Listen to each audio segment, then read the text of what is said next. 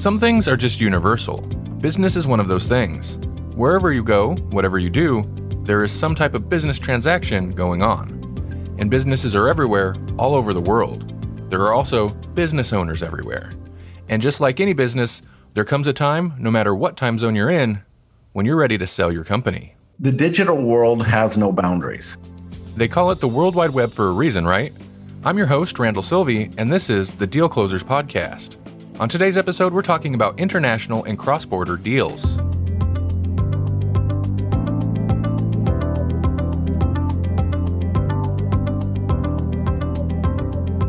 Jason and Ron from websiteclosers.com tell me that cross-border deals are becoming much more common these days. They're becoming more common. So we do a lot with the UK, especially since, Amazon has transitioned over into Europe. It's very, very fast growth over there. So companies that are located in Germany and Spain and the UK, they all come to us. We currently have several clients in London, throughout Spain. We've had several in Germany and France. I'm sure we'll get some out of Italy pretty soon as well. In addition to those sorts of transactions, we get a lot of tech companies out of the Middle East, especially out of Israel. We tend to see quite a few companies out of Australia as well. Again, back on Amazon, it's an English-speaking location, and so we end up getting a lot of people that live in Australia that sell on the Amazon.com platform in the U.S. Canada is also cross-border. We do a ton of business with clients that live in Canada, but they sell either products or services into the United States, still cross-border.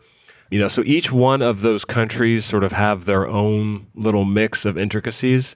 In Canada, as an example, doing a cross-border transaction, you got to make a big decision as to whether or not it's going to be a stock transaction or an asset transaction, because of the way that the cross-border works with taxes.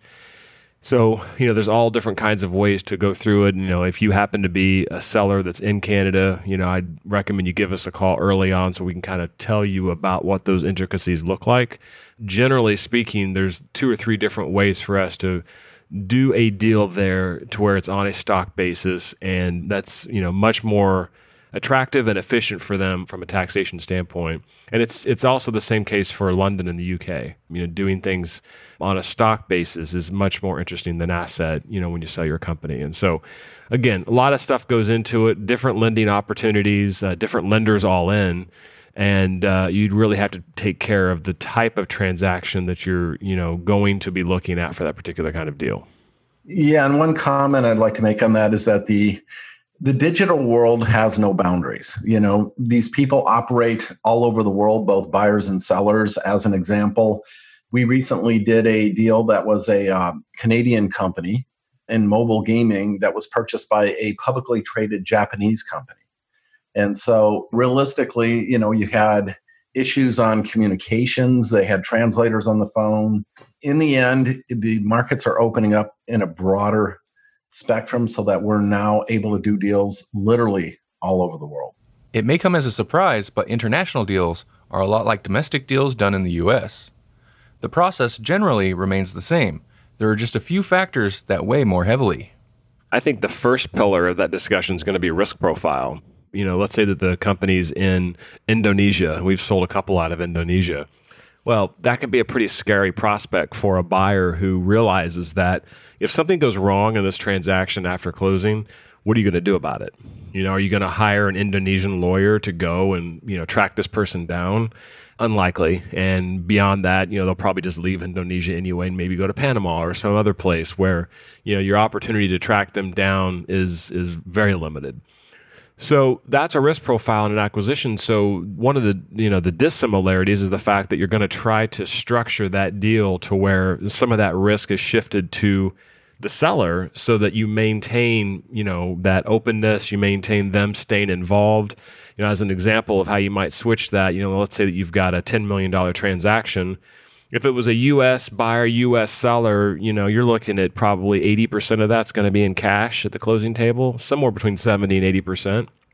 But if you're overseas, you can probably lower that cash component to 50%.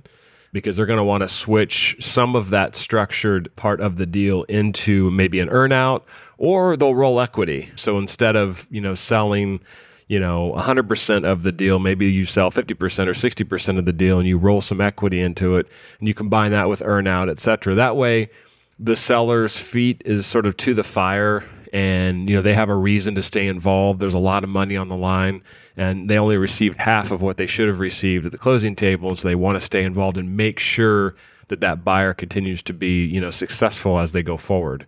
So that's a big one, structure a loan. Also multiples. Now this is starting to shift a little bit as we do find private lenders looking to operate in the space, but multiples is a big dissimilarity. When you've got again, someone in Indonesia and someone in the US, you're not going to be able to go for some of the higher multiples that we normally do because of that risk profile. So you're kind of getting hit in a couple different ways with that. But from a buyer standpoint, cross-border transactions can be a very good thing. That could be an opportunity for you. If you pick up a deal for, let's say it's at $10 million and your multiple was 3 times versus, a $10 million deal probably would have been closer to 5 times on average. You've got 2 times multiple right off the bat that you made on that deal, should you either keep it stable or grow it, and sell it again 3 years down the road. And we actually see a lot of people doing that. They'll buy an overseas company for, 3 times, 3.5 times, something like that. They'll grow it a little bit, come back and sell it, 2-3 years later at a 4.5, 5.5 times multiple. And not only did they make money on the transaction, but, they made additional multiple as well. And we do see that also with our roll-up companies where they're looking to, roll in cross-border transactions. As an example, we've got a lot of people rolling up e-commerce companies right now, especially Amazon FBA companies. And so we'll get somebody that wants to put maybe 20, 30 million of EBITDA into a rolled up company. Well, the easiest thing to do is to go out and buy these companies for $1 to $5 million at a 2.5, 3.5 times multiple because it's cross-border.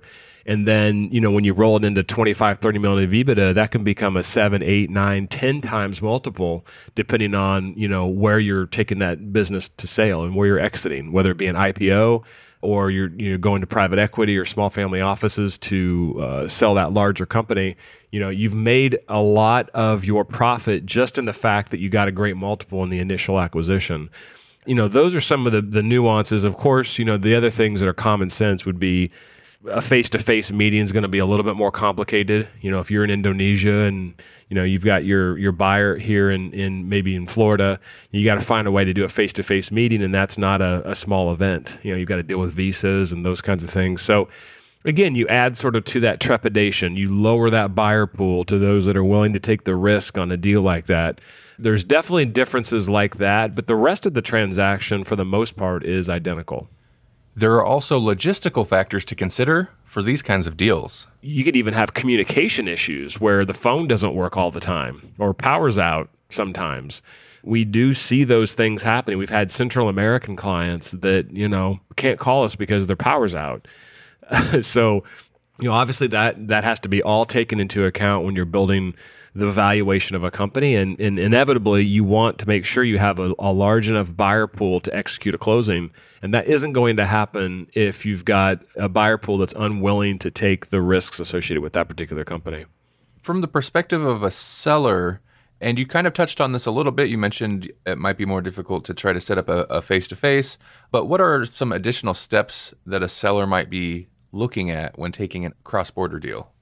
Yeah, like Ron said earlier, it's a worldwide company, right? These are all internet companies, and it's not odd for a company that's even based in the U.S. to, be overseas a lot when they're, running their company. The vast majority of these companies can be operated from a laptop and a phone. And these days, with a phone, you pretty much have access everywhere. It doesn't matter quite as much as it used to as it relates to these cross-border transactions for the communication style.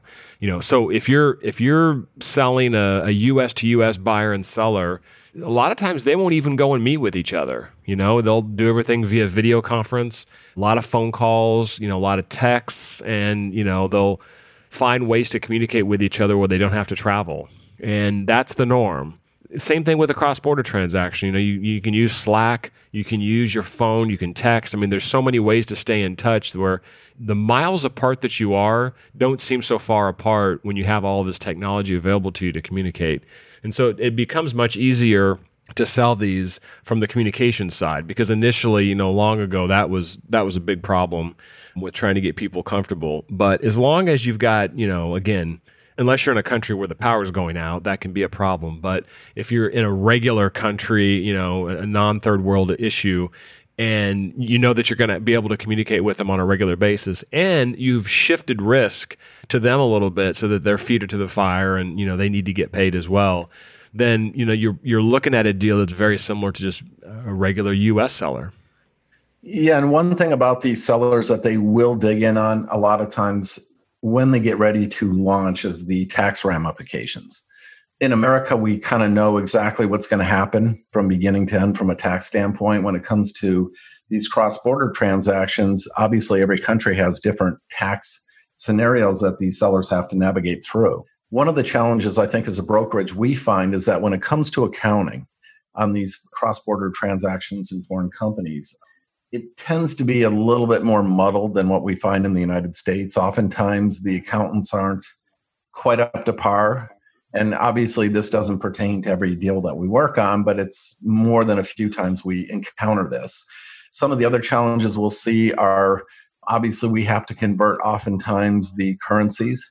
Maybe we're working with Canadian dollars, and obviously we're going to be representing that since the buyers in the U.S., we're going to have U.S. dollars that we're representing.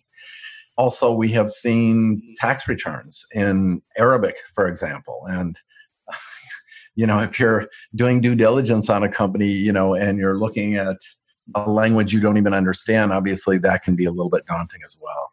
And the advantage that we have is that we have worked with so many of these groups now that we have a pretty good idea of what they need to do in advance and what they can expect. And a lot of what we do is coaching them and explaining what's going to happen next. Now, just on some of the countries that we have worked in, or either currently or past clients, we've worked in Poland, the Ukraine, Indonesia, Japan, Canada, Panama, Hong Kong, England, Jordan, Israel, Spain, Germany, Switzerland, Australia, and I'm sure I'm missing probably another half dozen countries on top of that.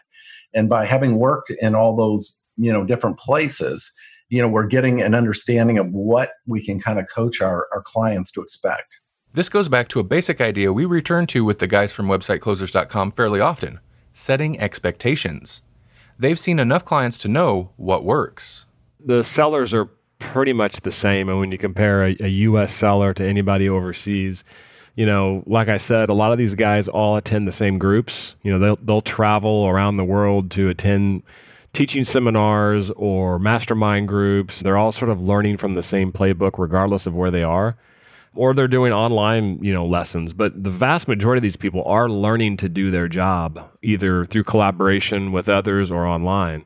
And because of that, they all tend to think the same way too. And like I said before, with the referrals that we get from these mastermind groups, we know that everyone's communicating with each other on what to expect in the sale, which can be somewhat of an issue for us, because if someone comes to us that's, living in, like I said, Indonesia, and they've talked to someone who sold their company in the U.S., they're having an expectation of a 4 to 5 times multiple for their business. We have to break it to them that it's probably going to be a little bit less of a multiple because of where you are. And, we kind of have to work that out with them, because there's not a lot of data out there for, lower middle market and SMB companies. The data kind of starts at the middle market and goes up from there as it relates to comparables and so forth. And so if you're, overseas and you're trying to figure out what's my multiple going to be, what can I expect? And of course, as we've talked about in other podcast episodes, it's all over the board. We have to kind of break down every single company to understand, and everything matters. The category that you're in, the growth rate, where you're located, all of that stuff, sort of works into when we value a company. But I will say that the sellers tend to have the same mindset regardless of where they're located in the world. But they do need to understand that, if you're a seller and you're located in a country that may be a scary opportunity for a buyer, put yourself in the buyer's shoes and understand that we're going to have to structure this deal in a way that makes sense for both parties, or it's never going to sell. Regardless of the multiple you go to market with, it's not going to sell if it's something that someone feels like they're going to lose their entire life over because they've taken that risk.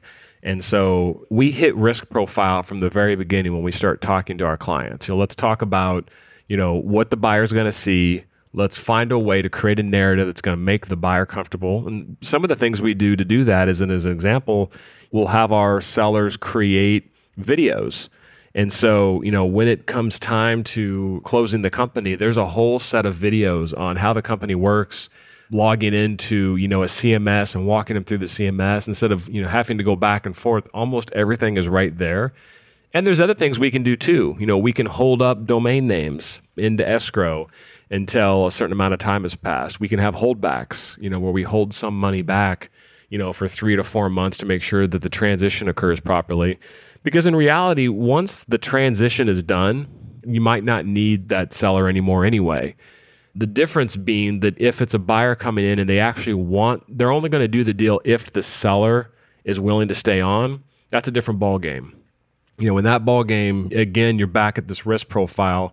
You as a buyer feel like you can't run this company unless the seller's running it, and yet the seller's in a whole different world away. And again, it can be an attractive deal if it's structured properly, but it can be very unattractive if it's not. And I can tell you that, the higher you go past 50% of cash for a deal like that, where, the seller needs to stay in the deal, the harder it's going to be to find anybody willing to do the deal. Unless the buyer is big enough to be able to have the wherewithal to deal with a crash should it occur with that particular company. So it's all about structure. It's all about, engaging with the client early on to make sure you're managing their expectations. These deals are different. There's no question about it. Even though, a lot of times our clients don't want to hear that, they're just not in the United States. And most of the mergers and acquisitions, the big ones anyway, they happen with U.S. buyers. Thanks to Jason and Ron for taking the time to talk to me. Feel free to send us any questions you have about mergers and acquisitions. We'd be happy to explore the answers. Till next time, this has been Deal Closers.